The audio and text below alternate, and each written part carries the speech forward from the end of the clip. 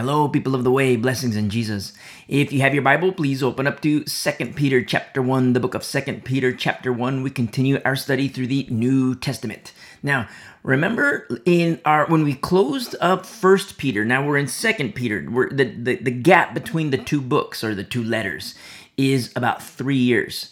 And if 64 AD, where the cost of being a Christian was very high, now we're at 67 AD, where it's ultra high, ultra dangerous, very life-threatening to be a Christian in 67 AD when Brother Peter is writing this beautiful letter in exhortation to the saints. And this is also at a time where, both Peter and Paul, they are just about at the end of the road for them. Historically speaking, Paul, he's beheaded.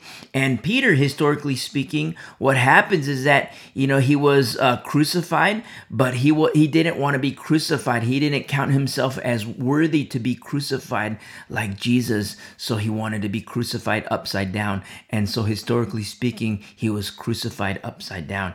And in this era, 67 AD, in this particular time period, these titans of the faith, shepherds in the faith and of the faith, they're just at the end of the road. And the exhortation for the next generation, and not just the next generation of righteousness, but preparation for the next generation of leadership as well, where we see when in Paul's letters, the pastoral epistles, he mobilizes the shepherds. You see, the full package shepherds, very important to understand, shepherds, because the title of pastor, the title of elder, it gets tossed around too loosely. The Bible indicates what are the qualifications for a shepherd according to the Word of God, what the Lord considers a shepherd, what Jesus Christ, Son of the Most High, considers to be a shepherd. And he teaches us these things in his Word. So this isn't run-of-the-mill shepherd. And when Paul mobilizes the shepherds, when Peter, this exhortation to saints, and also a mobilizing of shepherds, things that we're going to look at later on in our study today, we're speaking of the full package shepherds. And so we begin our study in 2 Peter chapter 1, verse 1. Simon Peter, a bondservant and apostle of Jesus Christ. Now, bondservanthood and apostleship is something that we've studied exhaustively on. And this isn't mentioned as a reluctance to teach, but it is said as encouragement to learn. Go and listen to our prior studies. Listen to our prior studies from 1 Corinthians and get yourself caught up all the way to 2 Peter. Very important. If you're listening for the first time, welcome. Welcome. We have these resources for you so you can grow and you can learn and you can mature in Christ. Go back and listen to our studies. 1 Corinthians, and then get yourself caught up all the way to 2 Peter. And in verse 1, he says, Simon Peter, a bondservant of the apostle Jesus Christ, to those who have obtained like precious faith with us. This is beautiful. Like precious faith. Now, understand, this is speaking about faith, but at the same time, it's not any faith. This is like precious faith. It's faith that is of equal value and equal honor. That's how it translates in the Greek. Equal value and equal honor than that of Peter and those with him. Very important to understand. Because, we always like to reflect on the church in Corinth. And not just the church in Corinth, but also the church in Galatia. And yes, they had major problems. One was of the flesh, being Corinth, and one was of doctrine, that's Galatia. And major error in both. And it's so powerful to consider how in 1 Corinthians chapter 1, 2, 3, 4, Paul, when he writes this letter, he's addressing saints. He never discredits or nullifies sainthood because he doesn't have that authority. Only Jesus does. But at the same time, when we look at faith, is faith just a blanket statement? Because, when Brother James speaks about belief, he says, okay, even the demons believe. Even the demons believe. You see? But do the demons obey? The answer is no, they do not obey the Lord. So belief is a beautiful thing, but when we look at belief, understand, remember what we studied in the book of James, where Brother James, he teaches us about the package deal. It's not just faith alone. Faith is a package deal. And if you're listening for the first time, go back and listen to our study through the book of James, and you'll understand all about the package deal. And when Peter, when he says this like precious faith, understand this is 67 AD. And he's speaking about, this, how we speak. If you remember, if you've been walking with us for a while, remember how we spoke of the bubble of Paul, and how there was the bubble, the larger bubble, which encompassed the saints, but then there was the tiny bubble where the next generation of leadership was. Well, Peter has a bubble too. You see? And when he speaks of this like precious faith, and how it translates in the Greek, it's a faith that has equal value and equal honor. You see? And it's something so beautiful throughout the Bible. Old Testament and New Testament. It's so beautiful among a special people, among a remnant in their time. It's a refusal to align with the status quo. It's a refusal to align with what is deemed to be normal and acceptable among the people. I mean, how often do you hear us mention in the Old Testament, when all Israel was defiled, when all Israel was defiled, who wasn't? Who wasn't? I mean, remember Moses and Joshua when they come down the mountain and all Israel is defiled with the golden calf except for Moses and Joshua. But then you continue reading through Exodus and Leviticus and Numbers, and you see more defiling. But then you see who wasn't? Phineas. You continue to read and you see even more defiling. And you see among a people that do not know the Lord, who is it that acknowledged the Lord? Rahab. Remember our study through the book of Joshua? Rahab. And then you get the Judges when the Lord becomes forgotten. Who didn't forget the Lord? Ehud, Deborah, Samson's mama and papa. Remember? This is in Judges when the Lord became forgotten. And if you're listening for the first time, go back and listen to our studies through Exodus, Leviticus, Numbers, Deuteronomy, Joshua, Judges, very important.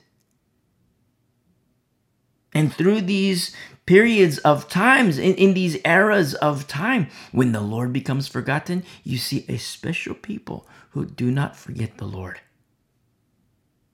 And here in 67 AD, when Peter is writing this letter, 67 AD, remember, believers have left and are leaving. When Paul, in this same era, in this same generation, Paul writes to young Pastor Timothy and reveals to Timothy, saying, all the saints in Asia have left me. He says, Demas has left me. Remember, Demas, he was seduced by the bright lights in big city.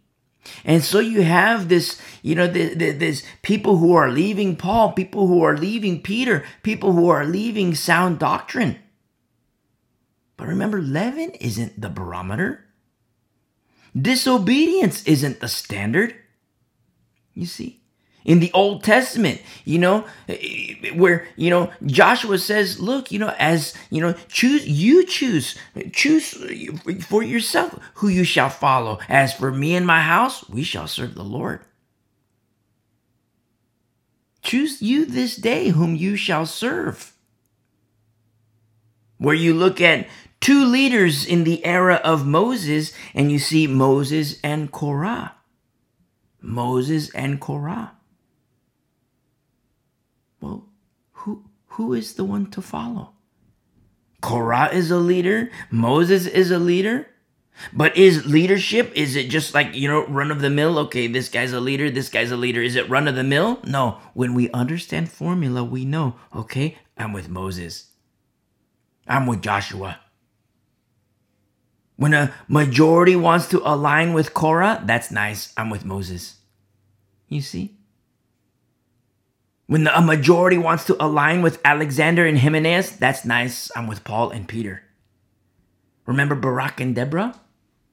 And with Barak and Deborah, Barak says, hey, I know it's time for war, but I'm not going to war without you. I love that so much. Barak tells her, it straight up says to Deborah, female, I'm not going to war without you. And for my sisters in Christ, don't you dare think that you cannot engage in warfare and combat, because you absolutely can and you absolutely do. And the weapons of our warfare are not carnal. It's spiritual warfare. You see, very important to understand the covenants, rules of engagement according to the covenants. And this is absolutely a beautiful thing, and we can absolutely rejoice. But there's something we need to understand at the same time. Don't expect not to have opposition. And it sounds weird to hear that. I mean, we mentioned spiritual warfare, and you think, of course, we're going to have opposition. But what about when opposition grows strong and fierce? You see? I mean, according to the flesh, I could tell you stories of seemingly tough men who retreated from combat, seemingly tough men who backed out of a fight, and a remnant that didn't. But we see that according to the Spirit as well in the Word of God, and we see it still today. You see? And, don't forget, when Peter writes this letter in 2 Peter, we're in 67 AD. Being a Christian in 35 AD has its share of opposition. Yes, we can't nullify that. Being a Christian in 35 AD does have opposition. 50 AD, yes, it cannot be nullified or dismissed. Yes, a share of opposition. 64 AD, when people began to flee, you see. And as saints flee in the diaspora, what we mentioned in our study in 1 Peter in 64 AD, do you think Satan is going to do nothing? Saints were leaving in the diaspora. And people were also falling away from the faith. 67 AD, opposition has intensified. And yet, who will stay the course? Who will stay the course? Who will continue to walk on the narrow path? You see? It's one thing to engage in warfare. And that's why we say, don't expect not to have opposition. And I know it sounds crazy. It's like, what? He's talking about warfare, and then he says, don't expect not to have opposition. Well, what's warfare if there's not opposition? Well, opposition will intensify. You see? And when you read the prophecies in the last days, it will be given to Satan to prevail against the saints. See, there's a level of opposition today. But the opposition, it's going to be more intense in each year, incrementally each year. I mean, you might be listening in a region where you're like, forget next year, it's now. I want you to know, if you're in an area of heavy persecution, and I know we do have listeners in areas where the cost of being a Christian is deadly, I want you to know that we pray for you. We pray hard for you. And we love you. And that's part of the tribulation of this time. We're in this world, but we're not of the world. I want you to know that we love you. I love you. You're in an area of hardcore persecution. I mean, even if you're not in an area of hardcore persecution, we still pray for you and we love you.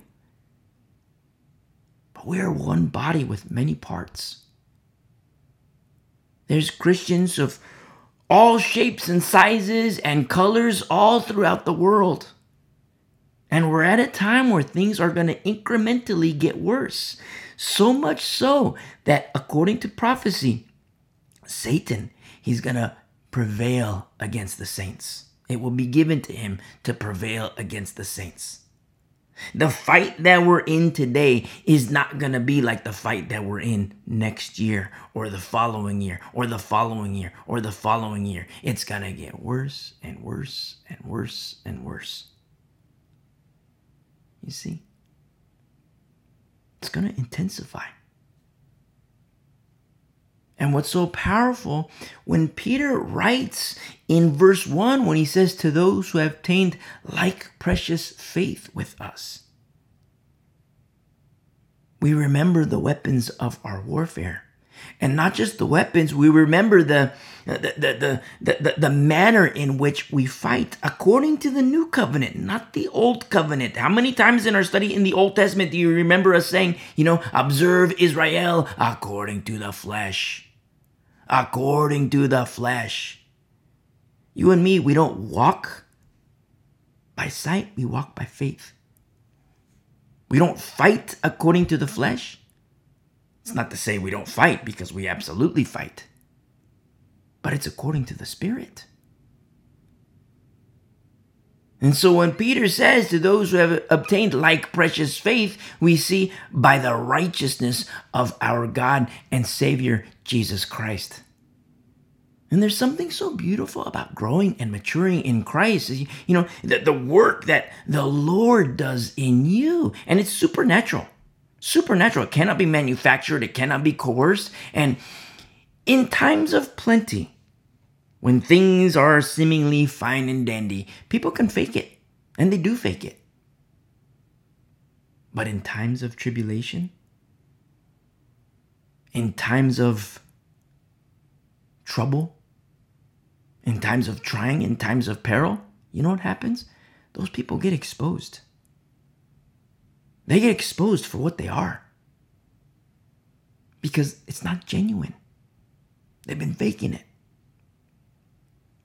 The only time the valiant warrior is revealed, it's in time of war. In peacetime, just a regular guy, regular gal, nothing special. It seems that way in times of peace. But when it's time to fight and time to engage, that's when the valiant warrior is revealed. Whoa. He's not backing down. She's not backing down. And these are things that will be exposed as we get deeper into the events of the last days. The remnant that we see in 1 Peter 3 years ago from 67 AD, where we are in 2 Peter, that remnant was special, very special. But in 2 Peter,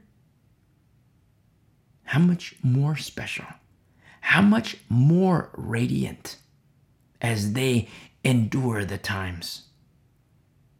You see? And in verse 2, grace and peace be multiplied to you in the knowledge of God and of Jesus our Lord. Remember, knowledge is a gift of the Spirit. Not the greatest gift, but it is a gift. And Peter is speaking of this, grace and peace be multiplied to you in the knowledge of God and of Jesus our Lord. In verse 3, as his divine power has given to us all things that pertain to life and godliness. You see, this isn't life and a pep talk. This isn't life and motivational speaking. This isn't life with a therapy session. This isn't life with, prescription drugs that you fill at a pharmacy. This isn't life with drugs that you get on the street corner. This isn't life with help that can be found from the bottle. No, no, no, no, no. No. And it's so beautiful because we see in verse 3, it's by his divine power. What's been given to us. All things that pertain to life and godliness. Godliness. This cannot be faked. People try to fake it, and people do fake it.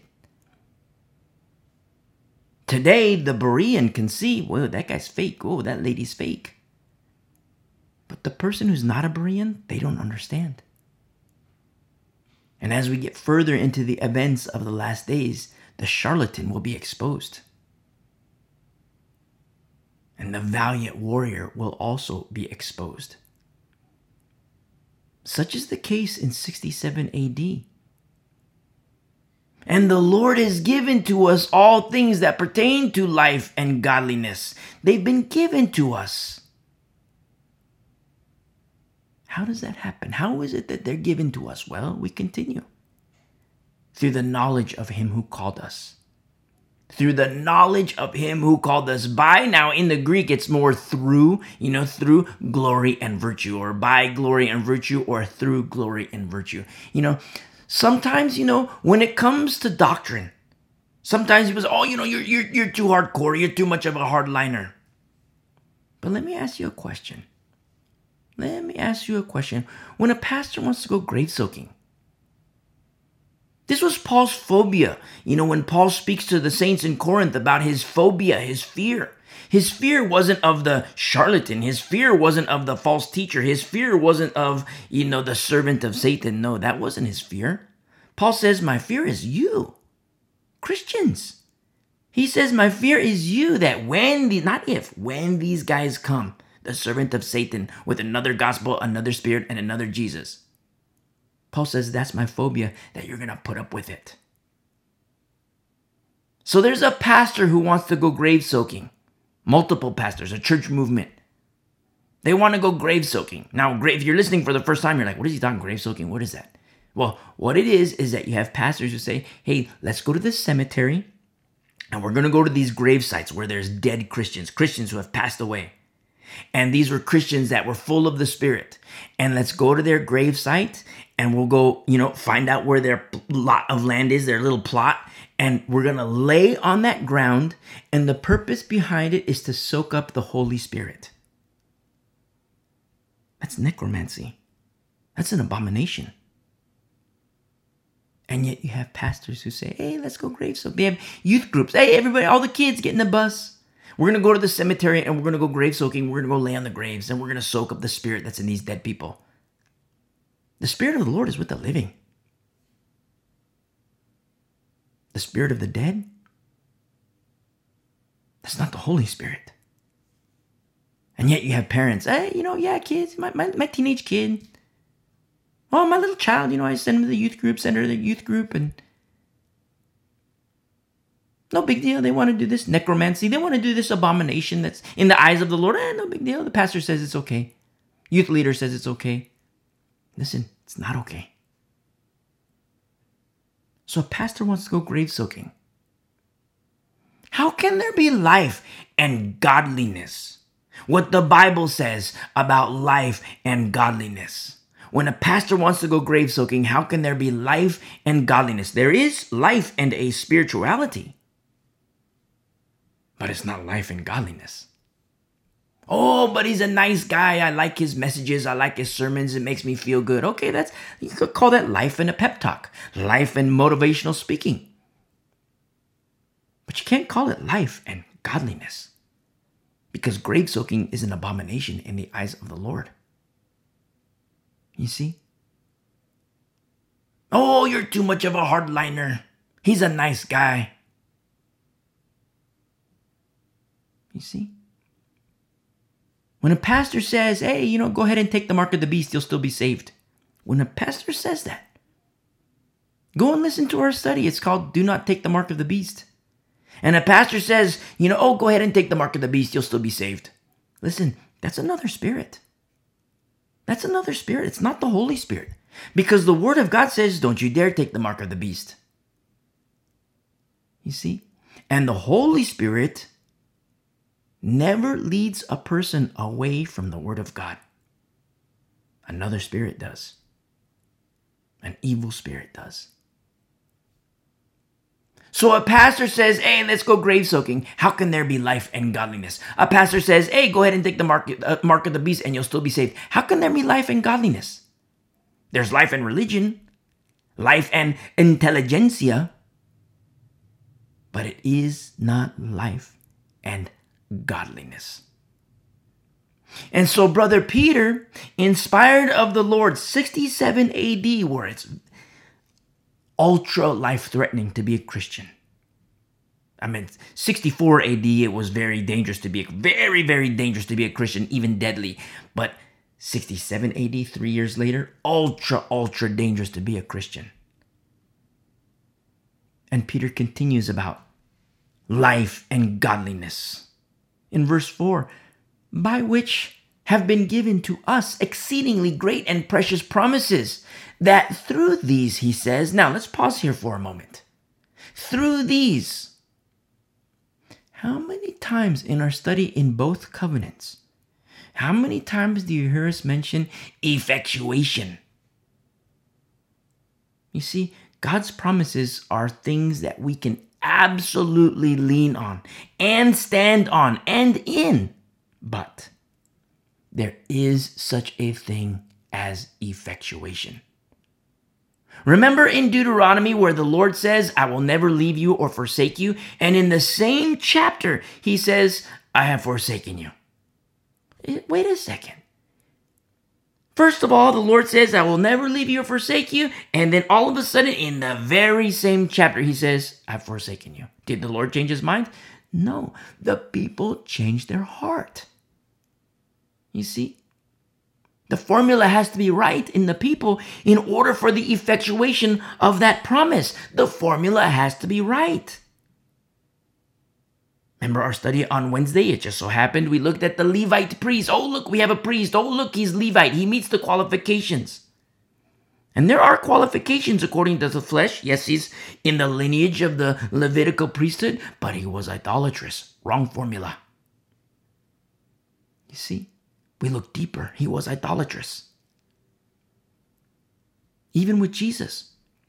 Jesus says, I will never leave you nor forsake you. I will never leave you nor forsake you, he says. But there are a people who will hear the words, depart from me. You see? Jesus says, I will never leave you nor forsake you. But there are a people who will hear, depart from me. Did the Lord change his mind?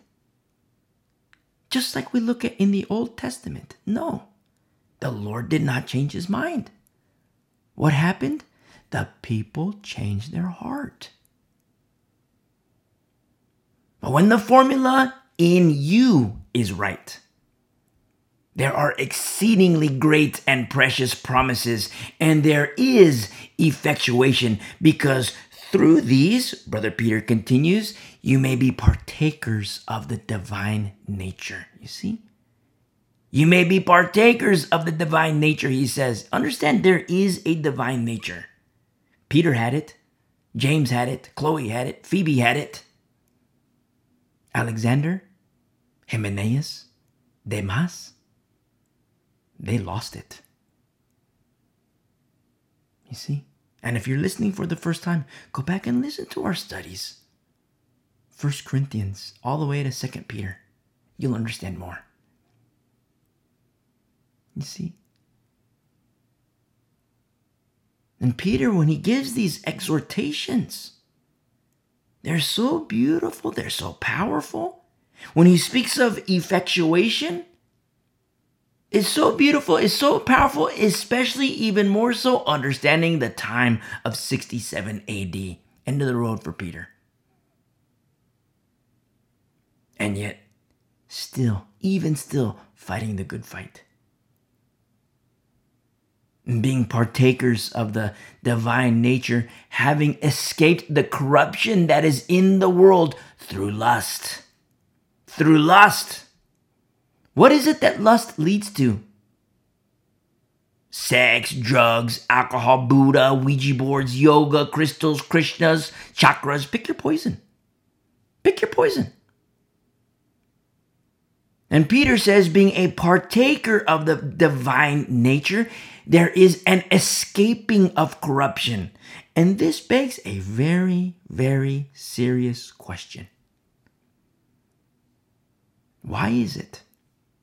Why is it that in the church today, We see the sex, the drugs, the alcohol, the Ouija boards, the chakras. Why? It's because they haven't escaped corruption. They have not escaped corruption. Now, having not escaped corruption, is their nature divine? Very important. Again, 67 AD, these are things that are exposed. In 64 AD, they're being exposed. 67 AD, even more exposed. And for us in our generation, these are things that will be exposed as we get further into the events of the last days. These are things that will be exposed. You see? And today, pastors like to say, oh, we're all sinners saved by grace. We're all sinners saved by grace, pastors like to say, and people like to repeat back. And listen, too often, way too often, it's said as an excuse for sin and the carnal nature. And when pastors say it, most of the time, it's because the pastor is compromised through his own sex, drugs, and alcohol and idolatry. Understand, all have sinned, yes. Yes, all have sinned.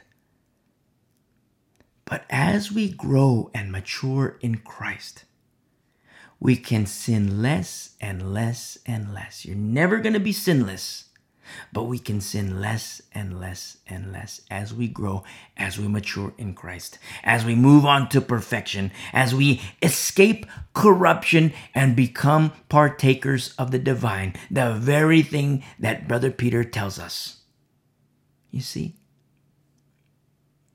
Now, before we continue to verse 5, look at the end of verse 10.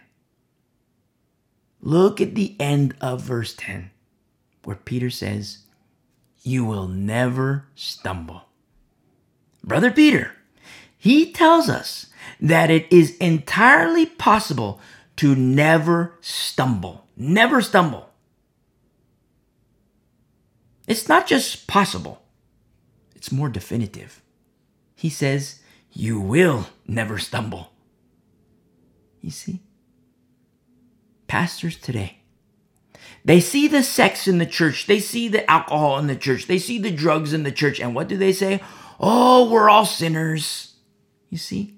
They see the drugs. They see the Buddha. They see the Ouija boards. They see the yoga. They see the chakras. They see it in the church and they say, oh, we're all sinners. But who is the pastor who will say, repent? Repent, the kingdom of heaven is near. Repent. Where is such a man? You see? We've looked at, mentioned, studied Corinthians exhaustively. We mentioned Corinthians quite a bit.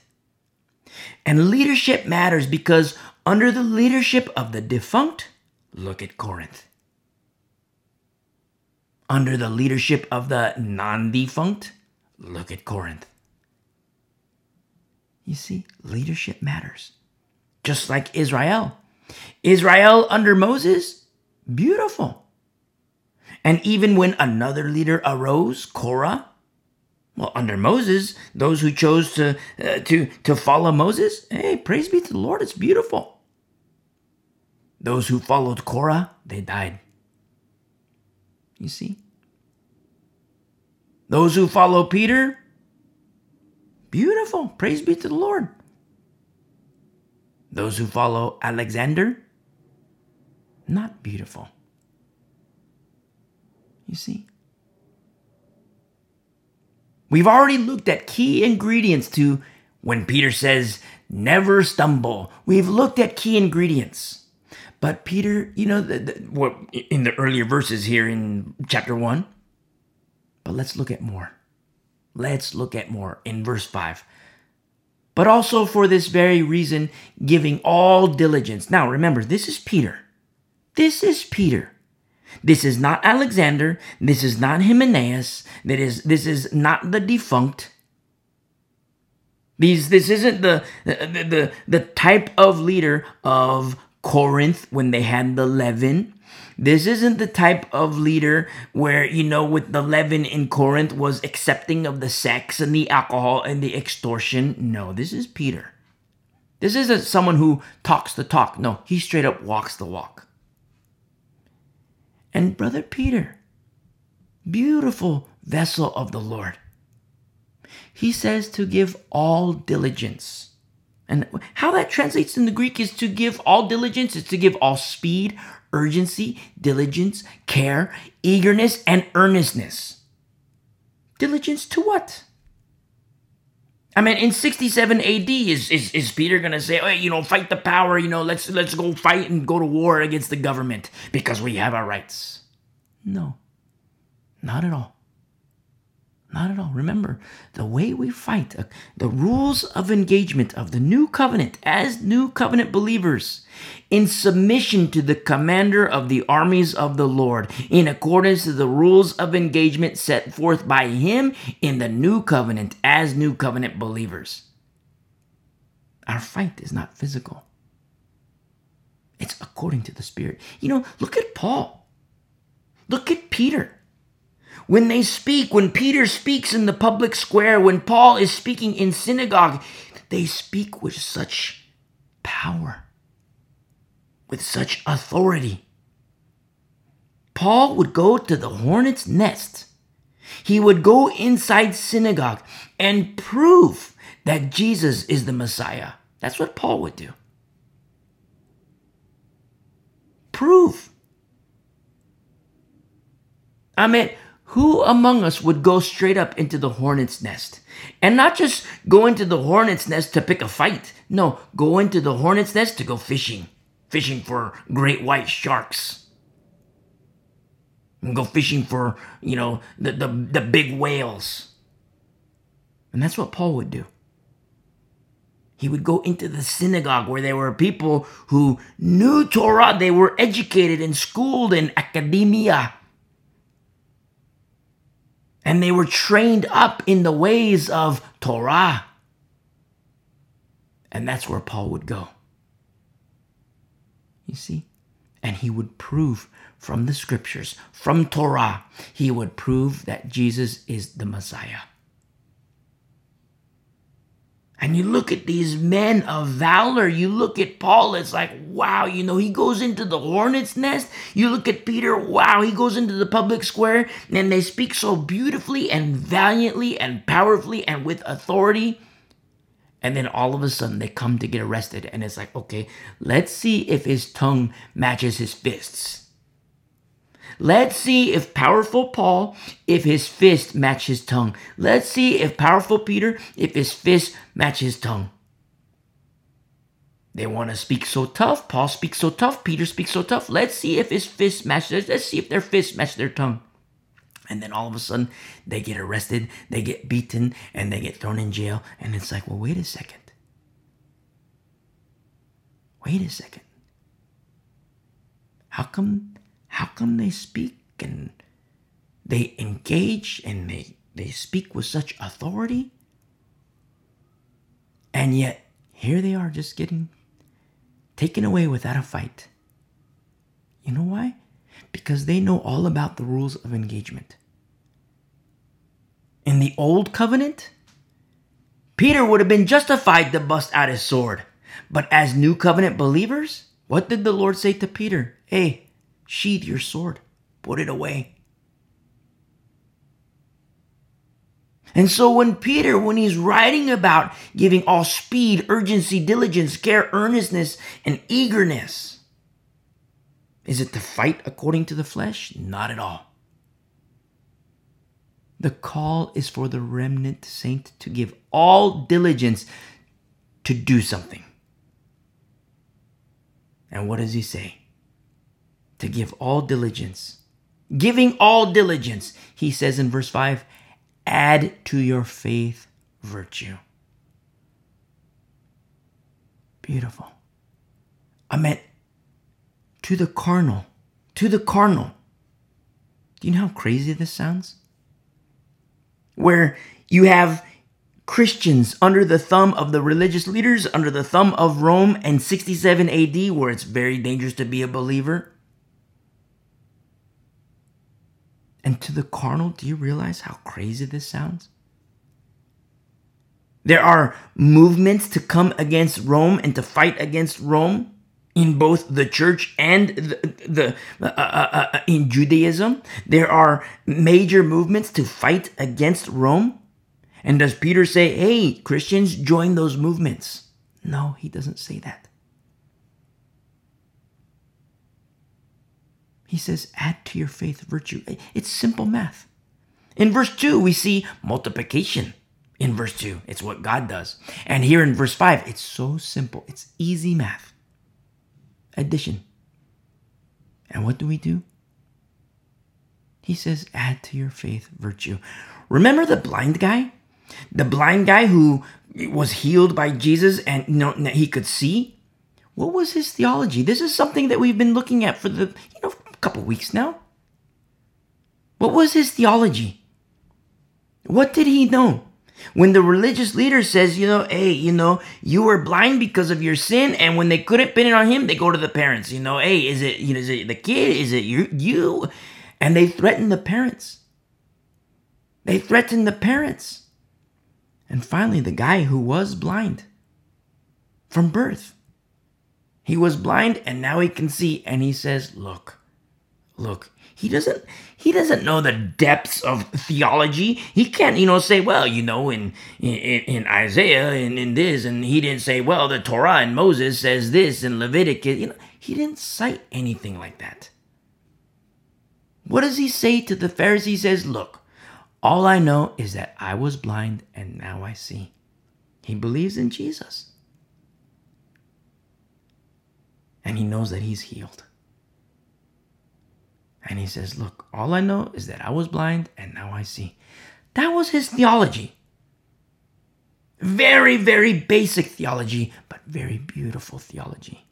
Where a person believes in Jesus and says, look, I don't know the depths of, Genesis. I don't know the depths of Leviticus. I don't know the depths of, 1 Corinthians and the makeup of the church and Ephesians and Galatians. I don't even know how to pronounce. Is it, Galatians? You talk to like baby Christians and they don't like you say like, oh, turn to 1 Timothy, and it takes them like an hour because they're in the Old Testament looking for 1 Timothy. They don't know that because they're babies in Christ. And yes, it's beautiful that we have babies in Christ, but the problem is when babies stay babies. That's not good. And you look at this guy who can now see. He doesn't know the depths of theology. He just says, look, man, all I know is that I was blind and now I see. And Jesus healed me. And it's so beautiful because you might be listening and you don't know the depths of theology. But all you know is that you believe in Jesus, you love the Lord, and he's healed you. Praise be to the Lord. Praise be to the Lord. Let no one despise your youth. And it's so simple. It's simple math. It's simple math. What is the baby believer to do? Start with faith. Just like Peter says, add to your faith virtue. Start with faith. Freshly born again in Christ.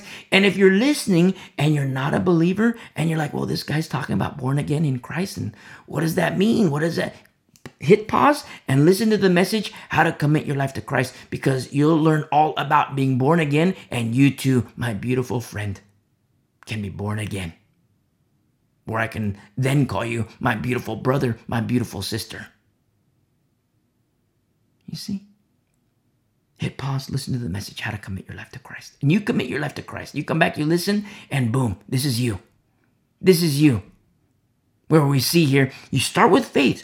Faith, a fresh baby in Christ. Now we look at this recipe that Brother Peter is telling us about. You look at this recipe, the recipe book of Holy Scripture. And what do we see? Well, you add a little tablespoon. You add 2 tablespoons of virtue. 2 tablespoons of virtue. So, in the Greek, virtue translates as valor, excellence, praise, and virtue. You see? Now, understand, the world has its version of what it deems to be excellent and virtuous. But that's not a holy recipe book. We stick to the Word of God.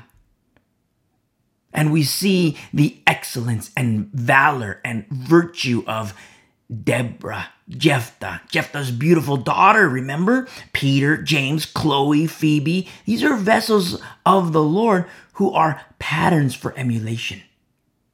What Peter says, patterns for emulation. You know what that is? Patterns to copy. You see? I mean, if I'm not very good at basketball, I can play a mean game of horse, and that's about it. I'm not very good at basketball, but if you and me were to join the NBA, a professional basketball team, you wouldn't want me at basketball. You wouldn't want me to be the pattern for emulation. No, you'd want, Michael Jordan to be the pattern for emulation. And it's so powerful when you look at Jephthah, his daughter, James, Chloe, Peter. These are patterns that the Lord has. Because the world has its idea of what is excellent. But in the holy recipe book called the Bible, the Lord teaches us what is excellent and virtuous. You see? And they themselves, these in the halls of faith, and not just the halls of faith, these are our family according to faith. Phoebe, our sister. James, our brother. Peter, our brother. Jephthah's daughter. Jephthah, we're going to see these people. We're going to see them. They themselves, in their time, in their era, they applied the ingredients and formula of a holy recipe. And there's more ingredients. Because Brother Peter, he says, to virtue, knowledge. So we have faith and virtue. We have faith and virtue in the holy recipe book we call the Word of God, the Bible. Something that Brother Peter is teaching us about in this holy recipe book. We have faith and virtue. If you're a baby Christian, you're just like the blind guy where you don't know the depths of theology, but you know that you love the Lord and He's healed you. That's beautiful. You have a beautiful faith. And you take that faith and simple math, you add to it virtue. Does it end there? No. Because Brother Peter continues, he says, to virtue, knowledge. Now, don't forget, when we hit fast forward and got to verse 10 where you will never stumble, well, Peter is teaching us. Peter, inspired of the Lord, who didn't talk the talk. No, he walked the walk. And he's teaching us. He's showing us how. If you're a baby Christian and somebody looks down on you because you don't know the depths of theology, that person's a fool. See, sometimes it's the opposite where, a baby Christian thinks, oh man, I'm stupid. I'm the fool. I don't know the Bible like this guy. I don't know the Bible like that lady. I don't know the Bible like this. And it's the baby that thinks they're stupid. But the Bible says, no, that person is stupid. You see, when Paul says, let no one despise your youth. Remember the rugby match? If you've been walking with us for a while, the rugby match from our study in Romans? We're not to shun the baby. We're not to neglect the baby. Babies are beautiful. The problem happens when babies stay babies. That can't happen. It does happen, but that's where the shepherds, come alongside and say, hey, we grow up. We got to get you to grow up. And if a person refuses, okay, then there's the Word of God teaches us, okay, now we're talking leaven territory. A person that refuses. That's leaven territory where the Lord teaches us how that's handled in a manner that is pleasing to Him. And just like we see when babies stay babies for 3 years, as in the case in Corinth, the Lord teaches, okay, how is this handled? It's the remnant that has to separate from the leaven. Because a little leaven leavens the bunch. You see? So we have faith and virtue. Now we move on to the next ingredient, which is 2 cups of knowledge. You see? Where is knowledge to be found? We find it in the Word of God. Also remember that knowledge is a gift of the Spirit. And now we see how the Lord helps us with this holy recipe, actively helps us. I mean, have you ever baked cookies with little kids? Have you ever baked cookies with your children? Where you say, hey, baby girl, put a little sprinkle of this and a little sprinkle of that. And you help your children with a very special recipe. How much more with our Father in heaven, hallowed be his name. How much more with him. And we have even more ingredients in verse 6. To knowledge, self-control. Self-control, which is fruit of the Spirit, remember? And today we see a people today, inside the church and outside the church, people becoming unhinged, straight up crazy. It's the strong delusion that the Bible teaches us about. Strong delusion, which happens when there's no love of truth. Remember our study from 2 Thessalonians in chapter 2? But not so with the remnant. To knowledge, self-control. You see? And so in verse 6, we see, okay, we take this recipe, and now we add 3 tablespoons of self-control. And to self-control, perseverance. And in the Greek, this translates as cheerful and hopeful endurance. You say, wait a minute. Wait a minute. First, you say 67 AD. First of all, in our study in 1 Peter, you say 64 AD is a very dangerous time, a time of peril. And now you say in 67 AD, now it's even more perilous, and you say that saints can be cheerful and hopeful? I'll give you the answer. 100%. It surpasses understanding. You know why? It's a work of the Lord. It's a work of the Lord. And the recipe and the formula, it continues. To perseverance, godliness. It's easy math. This isn't like, okay, measure the circumference of self-control and then do the perpendicular circumference of perseverance and add, divide the 2, carry the 1, and, the square root of, perseverance. No, it's easy math. Easy math. Addition. Just like 1 plus 1 plus 1 plus 1 plus 1 plus 1. Easy math. It's so easy. Remember, the Lord says, my yoke is easy. My burden is light. You see, he doesn't make it difficult. He makes it very easy. And it's very easy. It's very intricate too. It's very intricate. Which is why the Lord has teachers and pastors and, overseers to help us grow and walk in the ways of righteousness, to teach us and equip us. Like Paul, like James, like Titus, like Timothy, like Peter. The Lord has these people. And this simple math, this recipe and formula we see to self-control, perseverance, to perseverance, godliness. Godliness. But we're all sinners saved by grace, people like to say. Listen, never use this as an excuse to sin or as an excuse for sin. Brother Peter is speaking about godliness among the saints. Godliness. And in verse 7, to godliness, brotherly kindness. And to brotherly kindness, love. You see?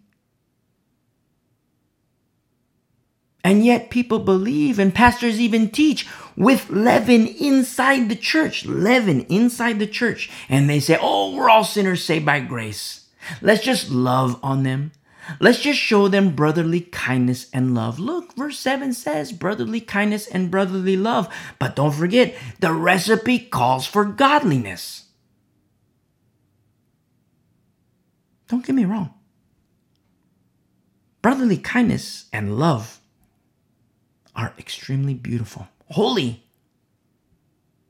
But the inclusion of leaven eliminates the ingredient of godliness. Because a little leaven isn't just a little leaven. It leavens the whole. This is why Paul says to the saints in Corinth, he says, listen, you guys, he says, your rejoicing is not good. Your rejoicing is not good. Picture that. Picture that, where you have a fellowship of saints.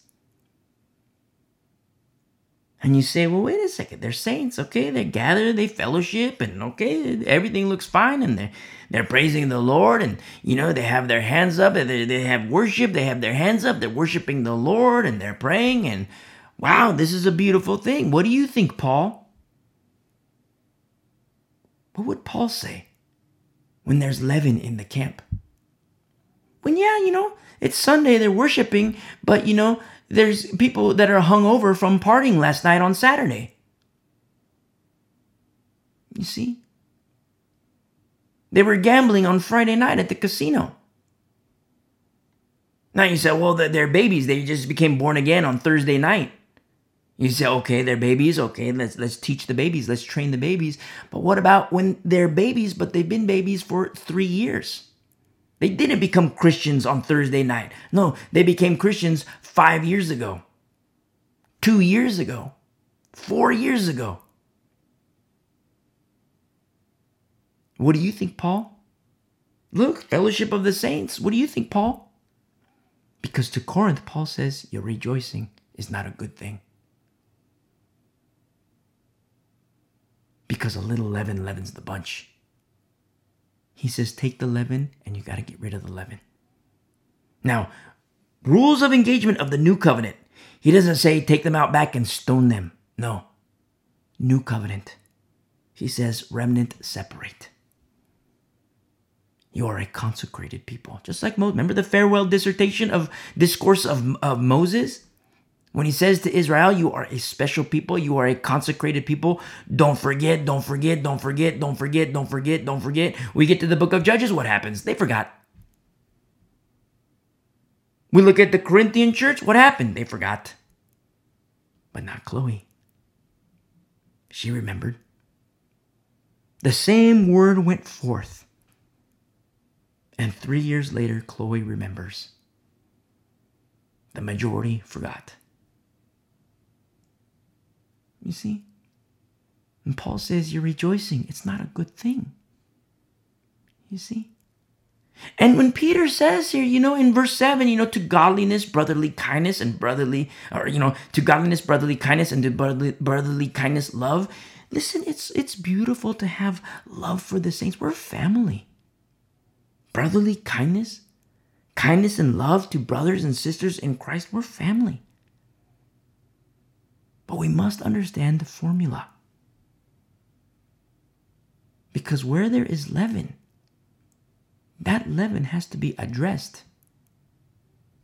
That leaven must be dealt with in a manner that is pleasing unto the Lord according to the rules of engagement of the new covenant, not the old. You're not to say, hey, you've been doing your sex for 3 years. Okay, let me take you out back. We're going to stone you. No. That's Old Testament. Old covenant. Where the wages of sin is death. That's old covenant. And in the new covenant, the wages of sin is still death. But no one is qualified to cast any stones. Only Jesus. And he doesn't cast stones. He judges and he will judge. But not yet. That door of mercy and grace, it's open. It's been open for 2,000 years, give or take a couple years. And for 2,000 years, give or take a couple years, it's been slowly closing. It's not going to be open forever. It's so beautiful to show and have brotherly kindness, kindness of the saints unto saints, the body caring for the body. But to do that with leaven, not good. Not good. It is unsafe. You see? And these pastors, they like to say, oh, we're all sinners saved by grace. Let's just love on them. Let's just show them kindness and love, just like the Bible says here in verse 7, brotherly kindness, brotherly love. And listen, let's just show them that. But listen, the recipe calls for godliness. Where is godliness? The recipe outlined in Scripture, it's not my recipe. It's not Peter's recipe. It's the Lord's recipe. I mean, if you follow like the best chocolate chip cookies in the world, like hands down, the best chocolate chip cookies of the world, you have to follow that recipe to the T.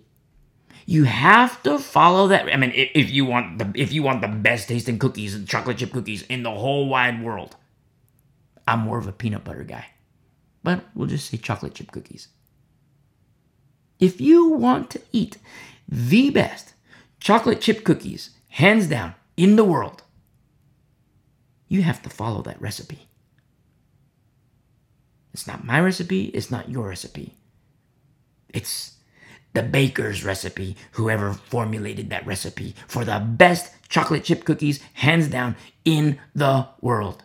It calls for sugar, it calls for eggs, it calls for, a certain type of prepared chocolate. A little dash of this, a little dash of that. It calls for a sprinkle of this, a sprinkle of that. It calls for a special baking method, put it in for X number of minutes, take it out, let it cool, put it in again. It's a very special method of cooking, very special recipe. If you want the best chocolate chip cookies, hands down, in the world. And with the Word of God, this recipe of godliness and holiness and righteousness, it's not mine. It's not Peter's. It's not Paul's. It's from the Lord. It's God's. You see? Now, Peter is an instructor on these very things, a teacher on these very things, an overseer on these very things, a shepherd of these very things, just like Paul, just like James. And the Lord teaches us the qualifications of shepherds who are tasked by Him, by the Lord. It's not a guy who says, well, I want to do good for my community, so I think I'm going to be a pastor. It's not a person who says, oh, I want to feel good about myself. I want to cover up my guilt of sin. I want to cover up my guilt of shame. So I'm going to do, oppose that by doing more good. So I think I'm going to be a pastor. No, that's carnal. That's carnally inspired. It's carnally motivated. It's motivated and began in the flesh. Unless the Lord builds the house, they labor in vain, those who build. But when the Lord says, just like He said to Amos, say, Amos, you're my guy. Amos said, listen, I'm no prophet nor the son of a prophet. And the Lord says, surprise, Amos, you're a prophet. You're my guy. You see? Just like to Paul. Just like to Peter. Tasked by the Lord. This isn't Paul who wants to, feel good about himself and do good for the community. No, he died, beheaded. This isn't Peter wanting to do good for the community. No, he died, crucified. You see? This is the Lord saying, Peter, tend my sheep. Tend my sheep, Peter. And Peter responding, yes, Lord. Okay, Lord. I will go. Where you lead, I will go. You see? It's beautiful. It's holy. It's God's recipe. And Peter teaching about this recipe, where he straight up says, you will never stumble. You will never stumble. But we have to follow the recipe. Just like the cookies. You want the best chocolate chip cookies? Hands down. There's good chocolate chip cookies around the world. There's chefs in Saudi Arabia that are, they pay the best bakers in the world. You have chefs that are in, Dubai, and they're paid well specifically for that to have the best cookies in the world, the best, in New York and Manhattan, the best cookies in the world. And among them, they have their competitions, the baking competitions, and it's proven, okay, this guy in France, this baker in France, he's got, hands down, the best cookies, the best chocolate chip cookies in all the world. He has a very special recipe. If you want a cookie that tastes exactly like that, you have to follow that recipe to the T. You have to follow. And how much more with the Word of God? You see? And it's easy math. Addition. The Lord doesn't say, measure the circumference of this and, carry the 2 and add the 1 and, add the, take the circumference of this and measure the, the square root of this and, no, it's easy. Pluses. I like plus. Nice and easy. And to godliness, brotherly kindness, add in verse 7, to godliness, brotherly kindness, and to brotherly kindness, love. Easy math.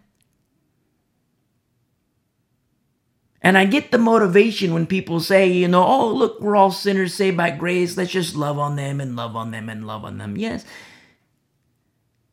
When Paul loves, when Peter loves, when James loves, when they love, it does not exclude the truth of the Word of God, even when it hurts.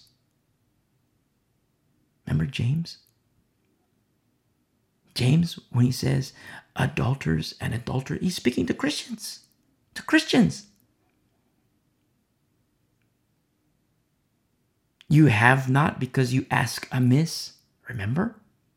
Go back and listen to our study in James. You'll understand more.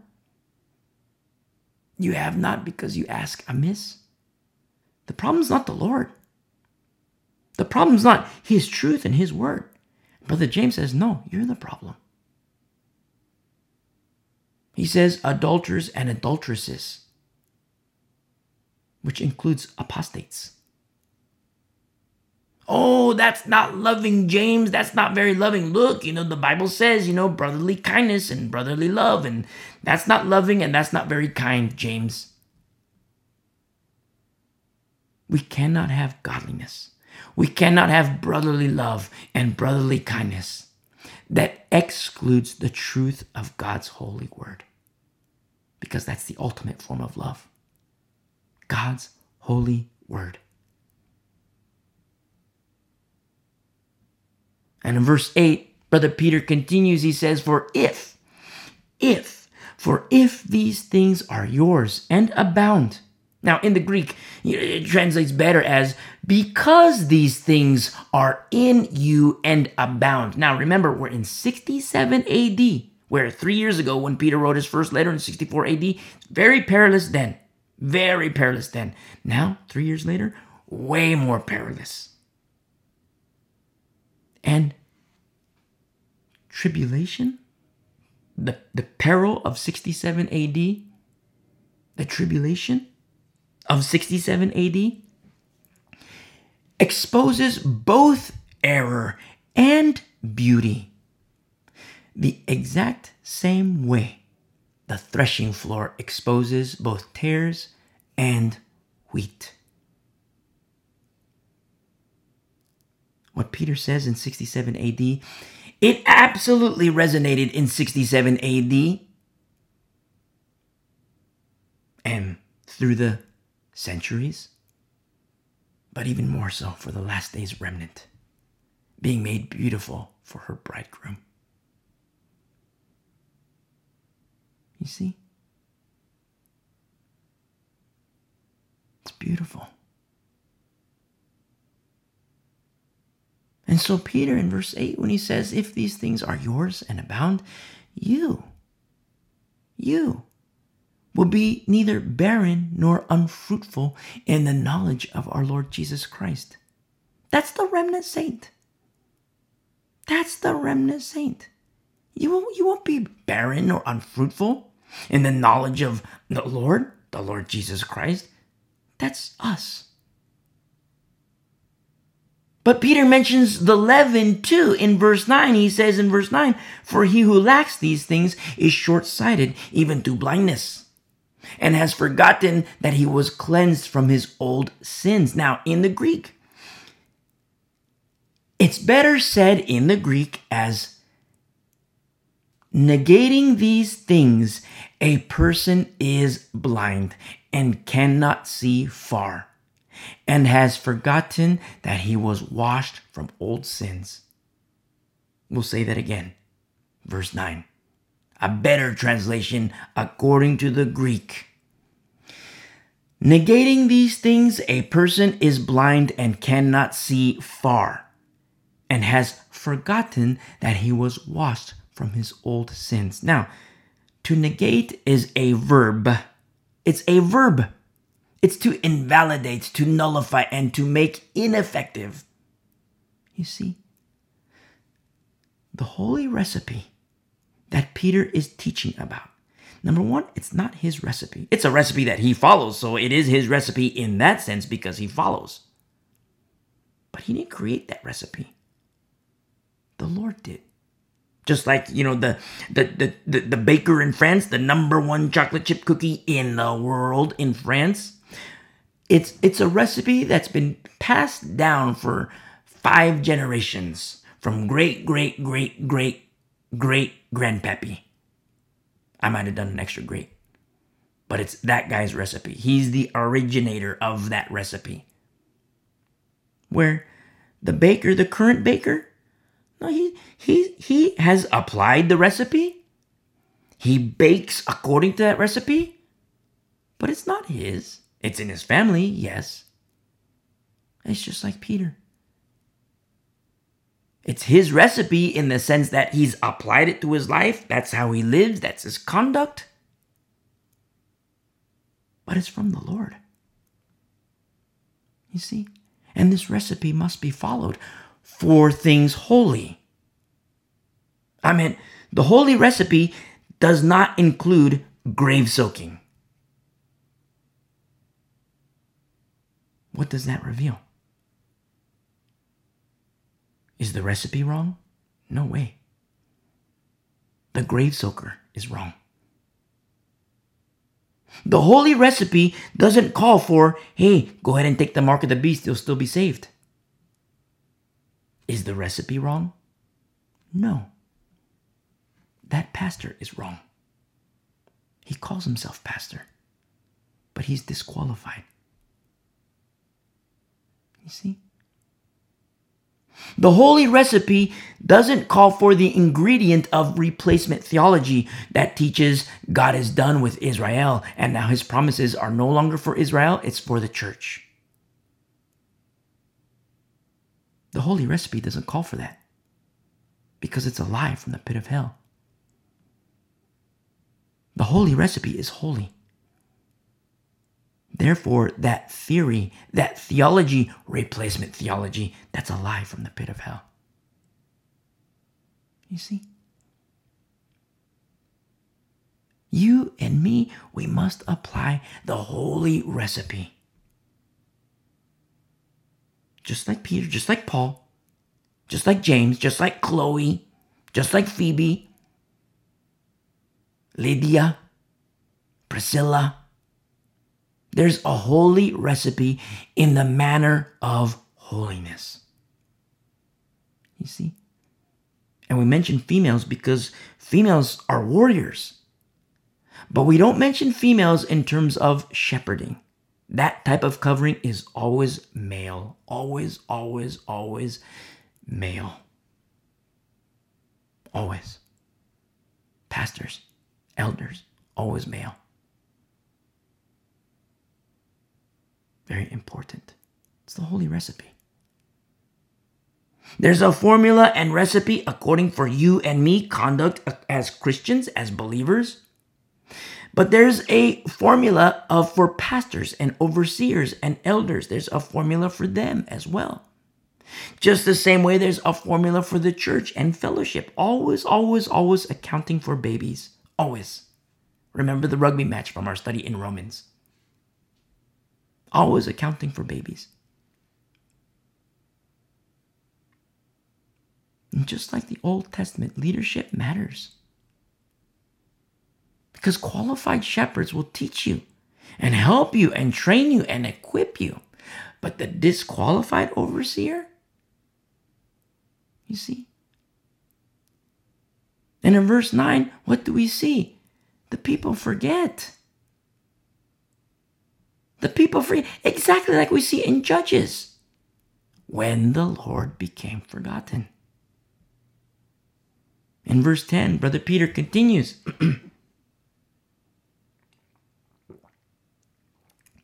And he says in verse 10, therefore, brethren, be even more diligent to make your call and election sure. For if you do these things, you will never stumble, he says in verse 10. Make your call and election sure. More diligence to make your call and election sure. You do this, you'll never stumble, he says in verse 10. That's pretty bold. That's pretty bold. I mean, for a pastor or teacher to say, you will never stumble, never stumble. That man, a person says you will never stumble. That man is either a liar, straight up crazy, or he's a bondservant of Jesus. You see? You choose. You have Alexander and Hymenaeus. If we were to get in a time machine and go back to 67 AD, we have Alexander and Hymenaeus, where all the Christians are flocking to. Oh, look, there's a growth movement, the church growth movement over here. Look, it's so popular. Look at all the membership that are with Alexander and Hymenaeus. But when we know formula, the people are with Alexander. The people are with Hymenaeus, the masses. But the Lord's not. You see? The Lord's with Peter. The Lord's with Paul. Why? They follow his recipe. They follow his formula. They teach about the Lord's recipe, the recipe for righteousness.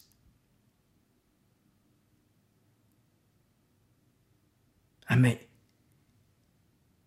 Peter straight up says, you will never stumble.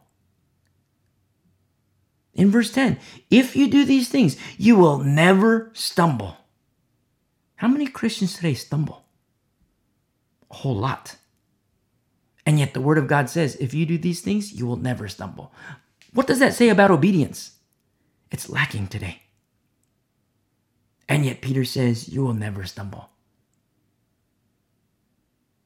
Someone might say, look at the church today and be like, oh, that guy's crazy. He's a liar because Peter says you will never stumble, but you look at the church today and everybody stumble. Oh, Peter's a liar. No. Peter's not the problem. The problem is the church. You see? Now you see why James, when he says adulterers and adulteresses, The problem's not the Lord. The problem's not his word. The problem is you, James says. That's hardcore. Bondservant Peter. He teaches us about this holy recipe and this holy formula, which comes with a guarantee. A guarantee. Peter says, if you do these things, you will never stumble. And there's more. In verse 11, for so an entrance. For so an entrance. You know what this is in the Greek? For so an entrance? It translates as the journey, the means, the route, and the way. For entrance. He says, will be supplied to you abundantly. You know how that translates? Shall be fully supplied, fully given, fully furnished, and abounding in richness. That's how it translates in the Greek, in the original manuscripts, as recorded. Remember, Peter was illiterate. The journey, the means, the route, and the way for entrance shall be fully supplied, fully given, fully furnished, and abounding in richness. But where does this journey and route? Where does this way? Where does this being fully supplied and abounding in richness, where does it go? And we see he continues in verse 11, into the everlasting kingdom of our Lord and Savior, Jesus Christ. This formula, this recipe that Peter teaches us about, it is the way that leads to paradise, the everlasting kingdom of our Lord and Savior, Jesus Christ. You see? You're in a fellowship where the recipe is right, always accounting for babies. Listen, do not leave. It's probably going to be a tiny church. I've been in churches of 14,000 people, all the way down to just 2. And you would be shocked if I were to tell you where Love Feast was found. If you're in a fellowship where the recipe is wrong, leave. Pray and seek a fellowship. Very dangerous times. The day that we live in today, very, very dangerous times. And remember, God's judgment is a sure thing. And it begins with the church. That's where it starts. It begins with the church. This guarantee that Brother Peter writes about. Number 1, he says, you do this, you'll never stumble. When Paul says, he says, follow me as I follow Christ. You see, anybody can say, follow me as I follow Christ. Anybody can say that. Follow me as I follow Christ. Anybody can say it. But when you understand formula and you know the recipe as given by the Lord, Alexander can say, follow me as I follow Christ. And you can say, hey, fat chance, go fly a kite. Hymenaeus can say, follow me as I follow Christ. No way, that's not happening. See ya. Study Bible guy who says, go ahead and take the mark of the beast, you'll still be saved. Follow me as I follow Christ, he says. That's nice. See you later. The guy who says, or the large church with many pastors that around the world that say, hey, let's go grave soaking. The grave soakers. They say, follow me as I follow Christ. You say, nope, fat chance. That's not happening.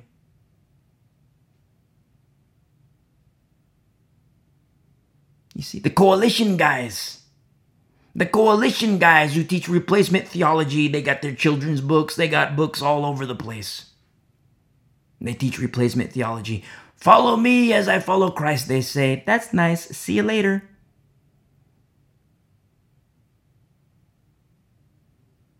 But Paul, follow me as I follow Christ. When you understand and know formula and recipe, you know it is safe to submit to Paul. When Timothy says, follow me as I follow Christ. When Peter says, follow me as I follow Christ. When James says, follow me as I follow Christ. When John says, follow me as I follow Christ. And you understand formula, you know that all these others, they're crazy. They're straight up crazy. They can say it all they want, but you cannot follow. You see?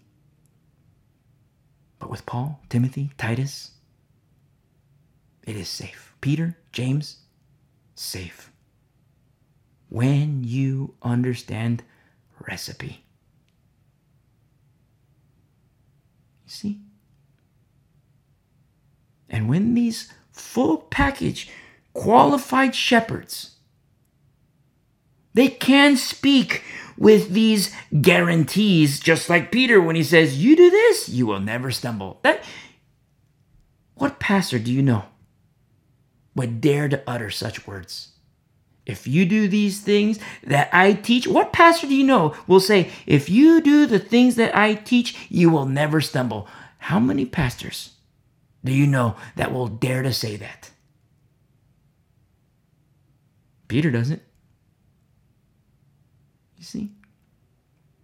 Peter says, you do this, you're never going to stumble.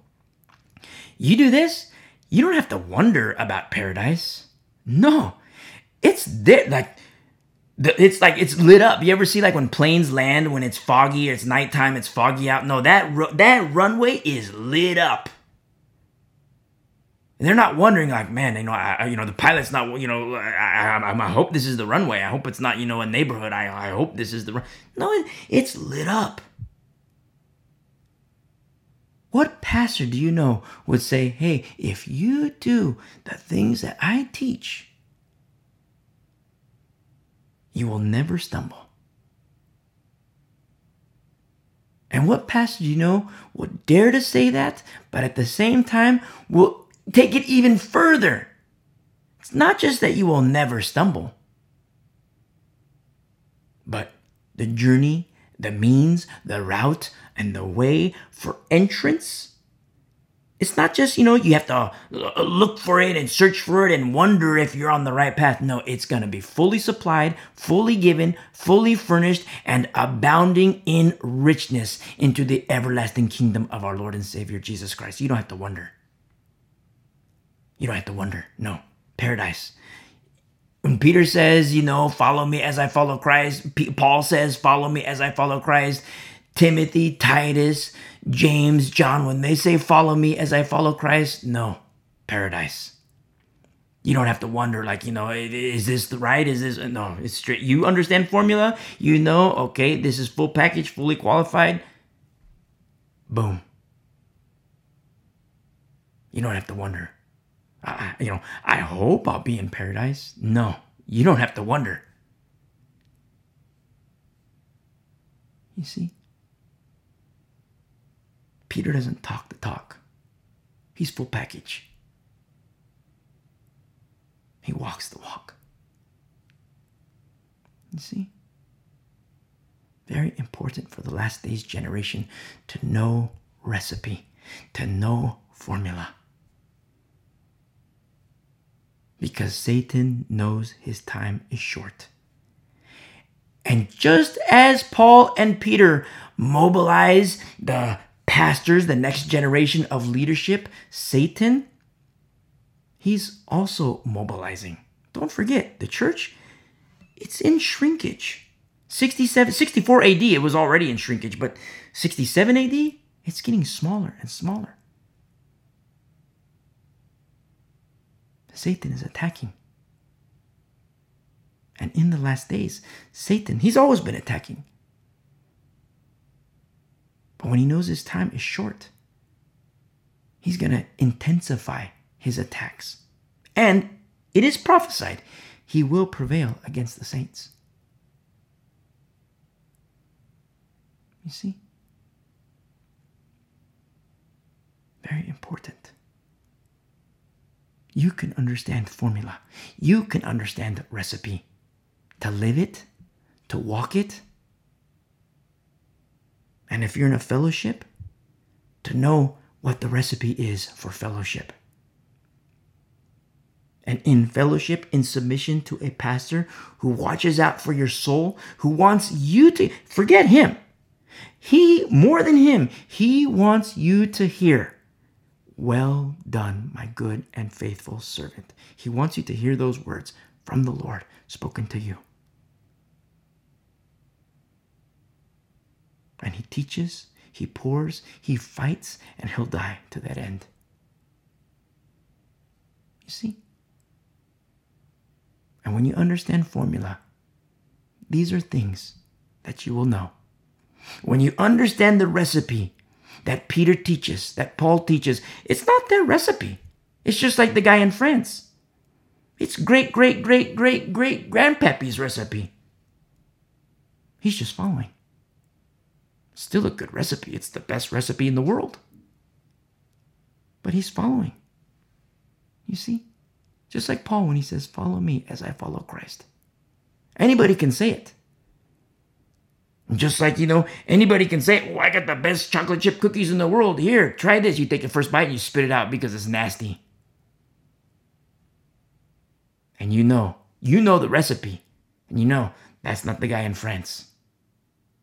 That's the guy in, Budapest. No offense to Budapest. If you're listening, you're from Budapest, I love you. But I'm just saying Budapest. France and Budapest, different cookies. That's not the guy in France. The guy in France has the best cookies, hands down, in the world. Chocolate chip cookies. Special preparation of the dough. Special ingredients in the dough. A hint of this, a hint of that, and a dash of this, and a dash of that. Very specially prepared chocolate. Cooking methods, very intricate. It's very simple, very easy, but very, very intricate. And it's not his. He's just following from great-great-great-great-great-grandpappy. You see? It's not the cookie from Budapest. It's not the cookie from, Beijing. It's not the cookie from, Saudi Arabia, although there was a good baker in Saudi Arabia, but he wasn't the best. And that's what we see here in the Word of God. Jimenez, they can say whatever they want. Alexander, he can say whatever he wants. Study Bible guy, take the mark of the beast, he'll still be saved. He can say whatever he wants. The grave soakers, they can say whatever they want. Replacement theology from the coalition, they can say whatever they want. But when you understand the holy recipe, they're crazy. They are liars.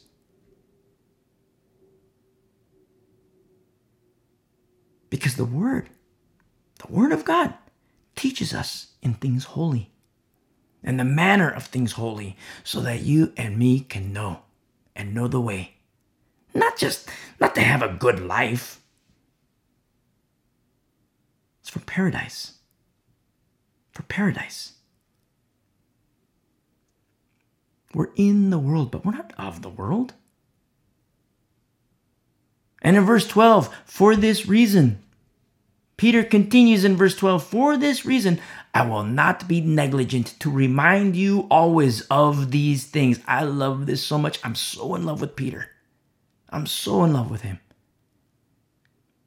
Because Peter stresses this holy recipe quite a bit. Recipe.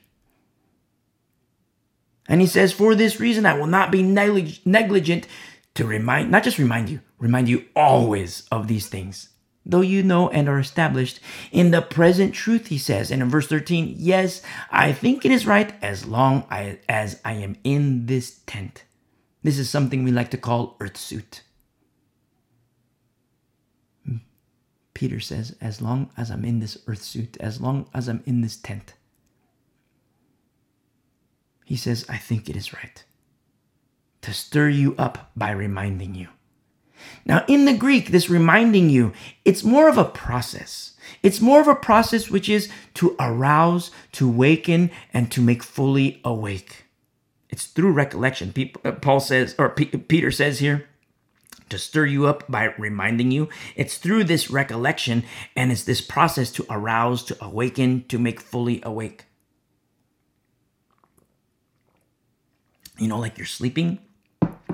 You're sleeping, and somebody wakes you up, and you're aroused to the point where you're awake, but you're still kind of like drowsy.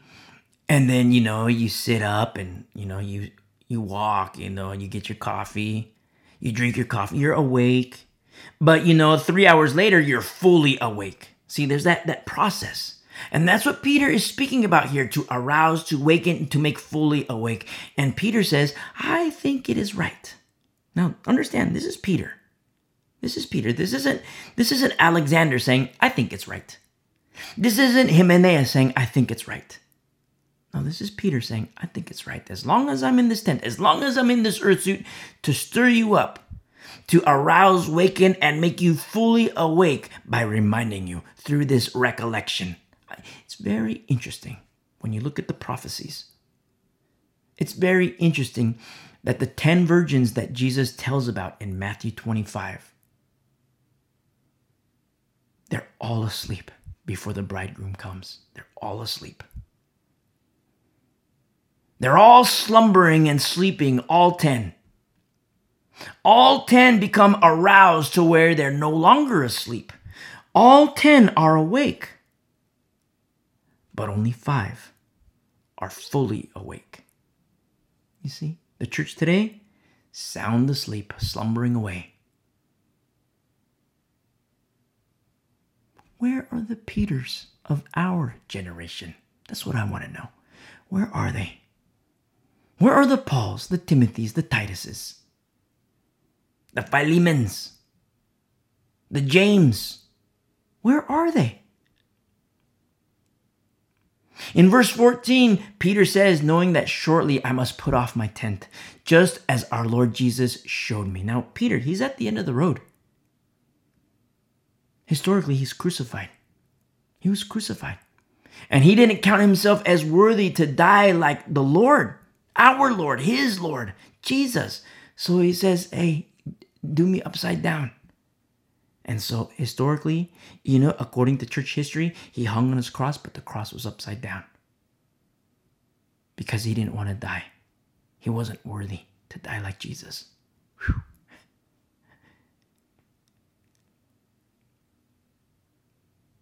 Full acknowledgement of how the Lord instructed him. In verse 14, when he says, shortly, I must put off my tent. He's going to die. Just as our Lord Jesus Christ showed me. Now, in John, turn really quick to John 21. The book of John, chapter 21. Turn really quick. And in John 21, Jesus is having a talk with Peter. And in John 21, verse 18, Jesus says, most assuredly, I say to you, when you were younger, you girded yourself and walked where you wished. But when you are old, you will stretch out your hands and another will gird you and carry you where you do not wish. This he spoke, signifying by what death he would glorify God. This is Jesus speaking to Peter. And when he had spoken this, he said to him, follow me. Jesus says to Peter, follow me. To Peter, Jesus said, follow me twice. Follow me, teaching Peter how to live. Follow me, teaching Peter how to die. Then Peter's reached the end of the road. In this life, in this tent, in his earth suit, and tending to the flock of God. Tending to the flock of God. Let's go back to 2 Peter chapter 1. Remember, the Lord told him, feed my sheep, tend my sheep. And Peter, in obedience, okay, Lord, yes, Lord, I will teach. You see, I will shepherd.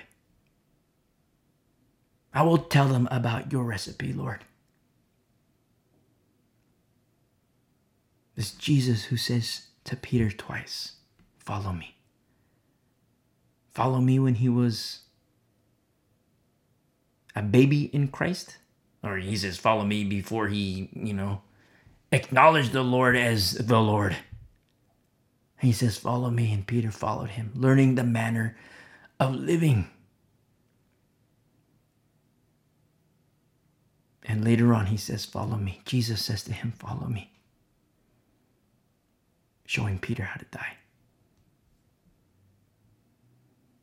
And in 2 Peter chapter 1, verse 15, shepherding exactly how, tasked by the Lord, he says in verse 15, moreover, I will be careful to ensure that you always have a reminder of these things after my decease. See, Peter's in full acknowledgement that he's at the end of the road. He's going to die. 67 AD, very dangerous to be a Christian. And this is something that Peter is not excluded from. You see, Peter's not like hiding behind saints. He's not like, okay, it's dangerous to be a Christian and, you guys shield me. No human shields. Peter is fully aware that he's included and he doesn't shy away. Full obedience unto the Lord. Complete and total obedience unto the Lord and the Lordship of Jesus Christ. And he's caring for the flock, even caring for the flock after his decease, after he dies. To be careful to ensure that he says in verse 15 that you always have a reminder of these things after my decease, just like Paul. There's care for the next generation of righteousness, but it is through the next generation of leadership. And Peter speaks of leadership, just like Paul.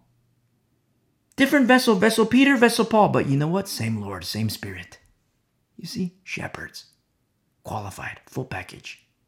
In verse 16, for we did not follow cunningly devised fables when we made known to you the power and coming of our Lord Jesus Christ, but were eyewitnesses of his majesty. Remember, Peter has a first-hand account. And so in verse 16, we see this, for we, speaking of, just like Paul had the larger bubble, which encompassed the saints, but then there was the tiny bubble that had the next generation of leadership, but we also see a tiny bubble of Peter. We didn't follow cunningly devised fables when we made known to you the coming and power of our Lord Jesus Christ. And Peter says we were eyewitnesses of his majesty. Peter has a first-hand account.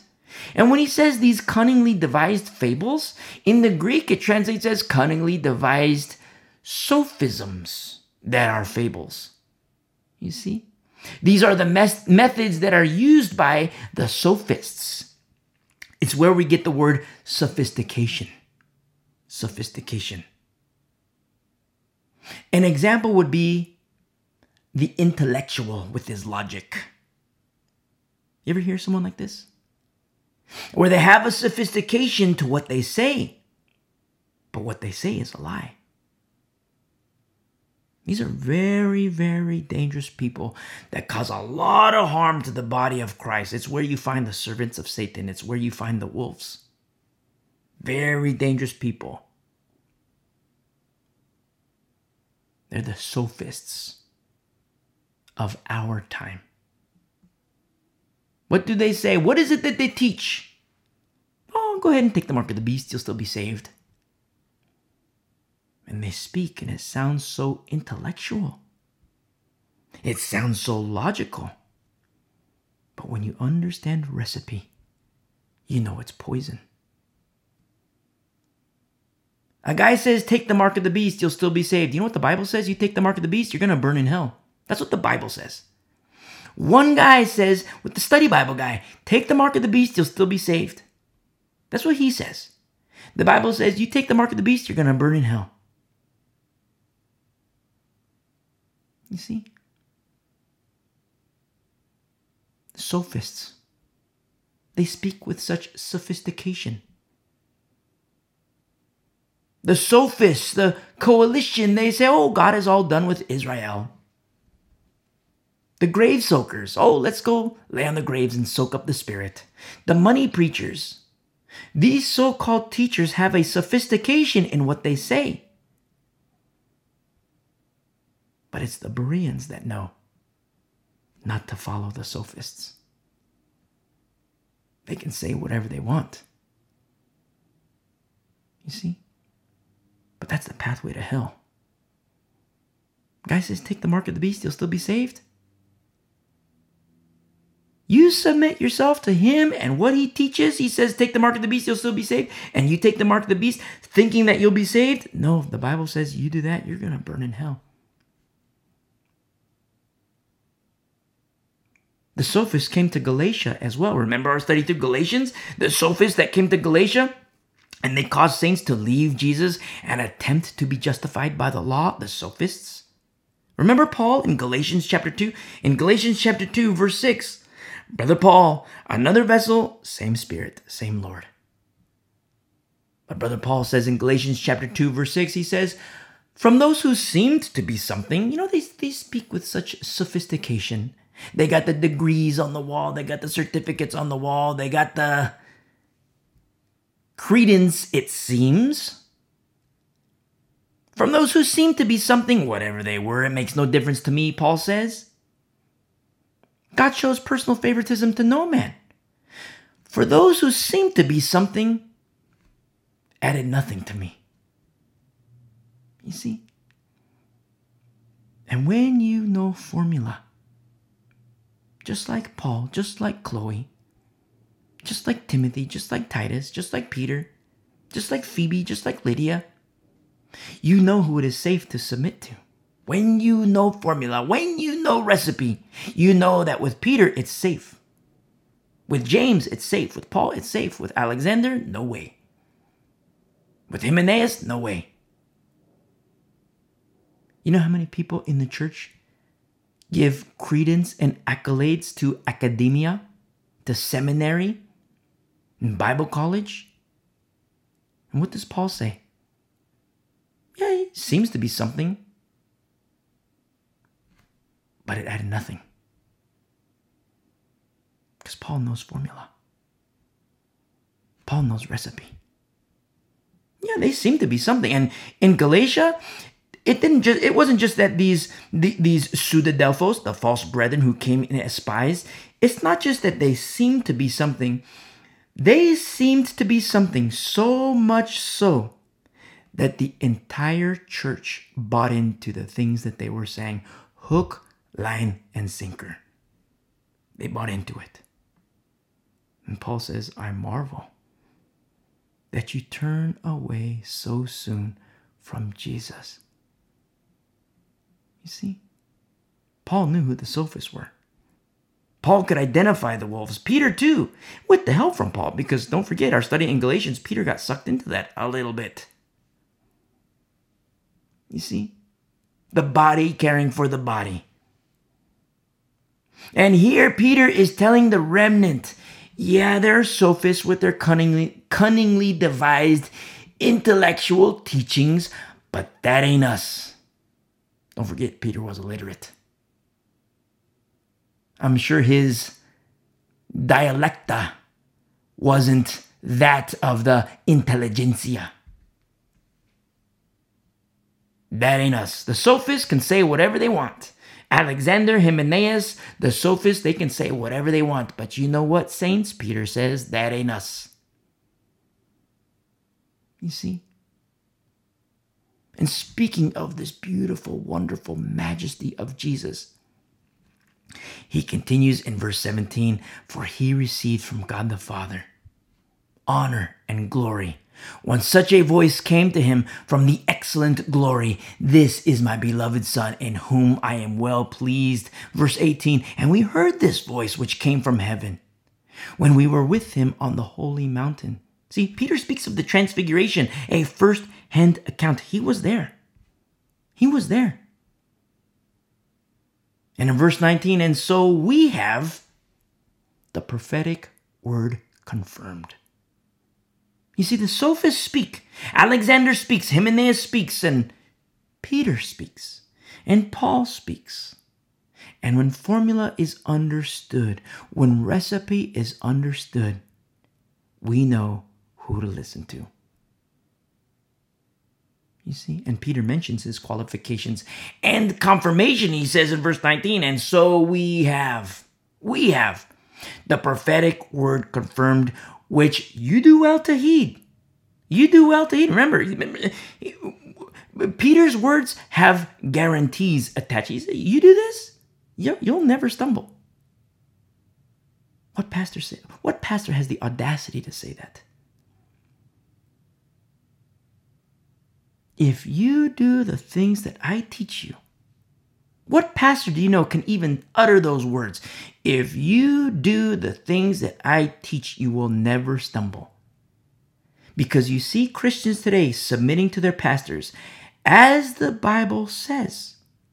And what do you see? A whole lot of stumbling. You see? Did the Bible misguide? No way. Because the Bible teaches about the qualifications for the shepherd. The person submitted to the wrong guy. You see? Peter says, you do these things, you'll never stumble. And not just that. The pathway to paradise, it's not going to be like a hidden thing. It's not going to be where you have to, wonder, like just like the airplane pilot coming down at night with the lights off, he's not wondering, I hope I'm not going to land on a neighborhood. I hope I'm not going to crash into New York City. I hope I'm not going to crash into San Francisco. I hope I'm not going to crash in the ocean. I hope I'm not going to crash in Toronto. I hope I'm not going to crash on, this mountainside. No, because the pathway, it's lit up. The runway is lit up. The things that Peter teaches, full package. He says, you do this, you'll never stumble. And not just that. The pathway to paradise, it's fully given. It's so an entry into paradise. You see, the kingdom of our Lord. And with Peter, the prophetic word is confirmed, which you do well to heed, he says in verse 19, as a light that shines brightly in a dark place until the day dawns and the morning star rises in your hearts. Full acknowledgement that yes, we're in a dark and dirty place. And this morning star in the Greek translates as phosphoros. And I don't want to be violent in explaining this, but then, you get the word phosphorus. What is phosphorus? I just say phosphoros like Greek, but it is phosphorus. And not to be violent at all. But not too many people have seen a mountain glow, like an entire mountain. Not too many people have seen a mountain glow from phosphorus. I have. And it's a sight to see. The pitch black of night, broken by the light of a mountain that brightly glows.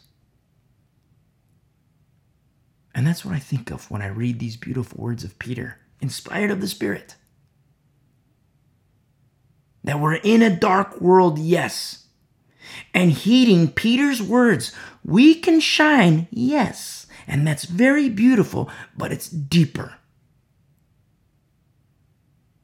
In perilous times, just like in 67 AD, the light can rise in our hearts. In verse 20, knowing this first, that no prophecy of Scripture is of any private interpretation, because Isaiah, when Isaiah had prophecies, when Isaiah prophesied, it was for Israel. Isaiah didn't prophesy for Isaiah. Jeremiah didn't prophesy for Judah, or for Jeremiah didn't prophesy for Jeremiah. No, he prophesied for Judah. Isaiah, he prophesied for Israel. No private interpretation. Jeremiah for Judah. Agabus. Remember Agabus, the book of Acts? Agabus for the church. You have pastors today. Oh, the gifts of the Spirit and the book of Acts, that's for the book of Acts. It's not for today. They're revealing. When you hear a pastor say that, they're revealing that you cannot follow them. Because picture a church with no Agabus. You see? Very dangerous. A church with no Agabus. Judah with no Jeremiah. Israel with no Isaiah. Very dangerous. And in the Old Testament and New Testament, you see the body caring for the body. Today, the so-called prophets of today, they care for themselves and their wallets. It's Prophet Joe caring for Prophet Joe, concerned for his wallet. Prophet Jane concerned about Jane, caring for her wallet. You see? But that's not what the Bible says. No prophecy of Scripture is for any private interpretation. Isaiah, it was for Israel. Judah had Jeremiah. The church had Agabus. In verse 21, for prophecy never came by the will of man. Never came by the will of man. When prophets speak, in both covenants, when prophets speak, more often they speak of warning than comfort. Isaiah, when he says, your sacrifices are an abomination, that's a seemingly outlandish statement. A seemingly outlandish. Isaiah, how dare you say sacrifices are an abomination? It's like, what? Who is Isaiah? Look, Moses says that sacrifice is good, and Isaiah says that sacrifice is an abomination. How dare you say that, Isaiah?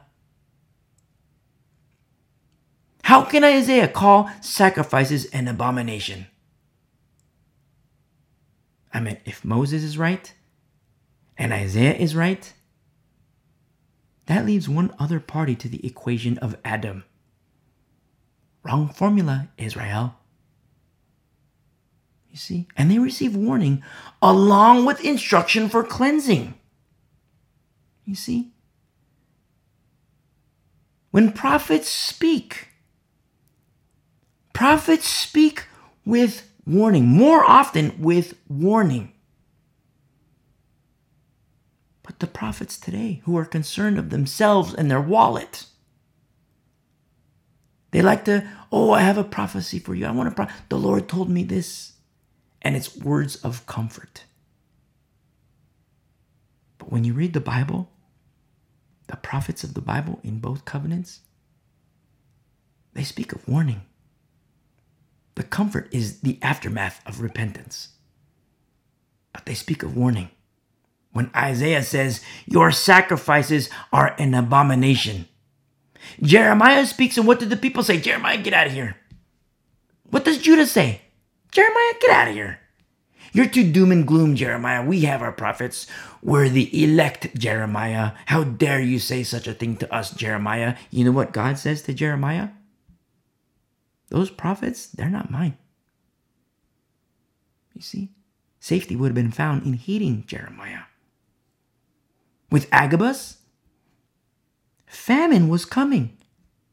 And with the gift of prophecy given by the Spirit of our Lord, he warned the church about the famine that was coming. And heeding Agabus, the church was safe. Because they were ready. They were prepared. You think Isaiah found joy in saying sacrifices are an abomination? Do you think Jeremiah was happy to say the words that he spoke? Was Agabus happy for famine? Real prophecy of the Lord. It's not for private interpretation, nor is it by the will of man. You see, more often it's the uncomfortable things that the prophet is compelled to say. in obedience to the Lord, they cannot keep quiet. You see? Turn really quick to Luke chapter 11. Luke chapter 11. And in Luke chapter 11, verse 47, Jesus is speaking to the Pharisees and the leaders and the scribes and the legal experts according to the law, the experts of the law. And Jesus is speaking to them about God's vessels. And he says in verse 47, Luke 11, he says, "Woe to you, for you build the tombs of the prophets, and your fathers killed them." That's heavy. Woe to you, for you build the tombs of the prophets, and your fathers killed them. You look at the Lutheran church today, and the Episcopals. They read verses about love from 1 Corinthians 13. Very beautiful verses from 1 Corinthians 13. Very, very beautiful verses about love. And these churches, they read these verses, but they will not tolerate the vessel, Paul.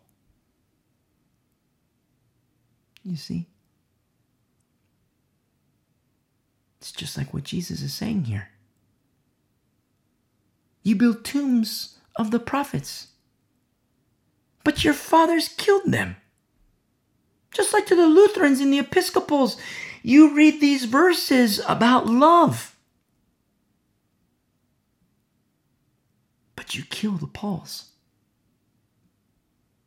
You will not tolerate the Pauls. The James you will not tolerate. The Peter you will not tolerate. And still in Luke 11 in verse 48, Jesus says, "In fact, you bear witness that you approve the deeds of your fathers, for they indeed killed them," the prophets, "and you build their tombs. Therefore, the wisdom of God also said, I will send them prophets and apostles, and some of them they will kill and persecute, that the blood of all the prophets which was shed from the foundation of the world may be required of this generation. From the blood of Abel to the blood of Zechariah, who perished between the altar and the temple, yes, I say to you, it shall be required of this generation." That's heavy. Remember, the blood of Abel cried out to the Lord. And he doesn't forget. He has an accounting. The blood of Abel. The blood of Amos. The blood of Stephen. The blood of Paul. The blood of Peter. The Lord has an accounting. Vessels of the Lord in both testaments, in both covenants, and still today, vessels of the Lord are only tolerated by the righteous. Vessels of the Lord are only tolerated by the righteous. Remember Joshua and Caleb? The people wanted to stone them to death. You see? Because vessels of the Lord are only tolerated by the righteous. When there's relatives, something that seems to be safe, it seems to be a safe time, a craftsman might say, "Oh, it's just crazy Paul. He's just running his jibs. He's just saying what he has to say. Oh, it's just Paul. He's crazy." That's what the craftsman would say. But in times of peril, in times of tribulation, the craftsman doesn't say that anymore. The craftsman says, "Great is Diana of the Ephesians." Kill Paul. It's not just crazy Paul running his jibs. That's when things are relatively safe. But when tribulation comes, The craftsmen turn. Great is Diana of the Ephesians. The Christians, Paul, kill them. Nothing new under the sun. It happened with the prophets. You see, vessels of the Lord are only tolerated by the righteous. And yet godly vessels are compelled to speak. Being quiet for them is disobedience. Man, it's never by the will of man. Never by the will of man. Let's go back to 2 Peter now. 2 Peter chapter 1 in closing.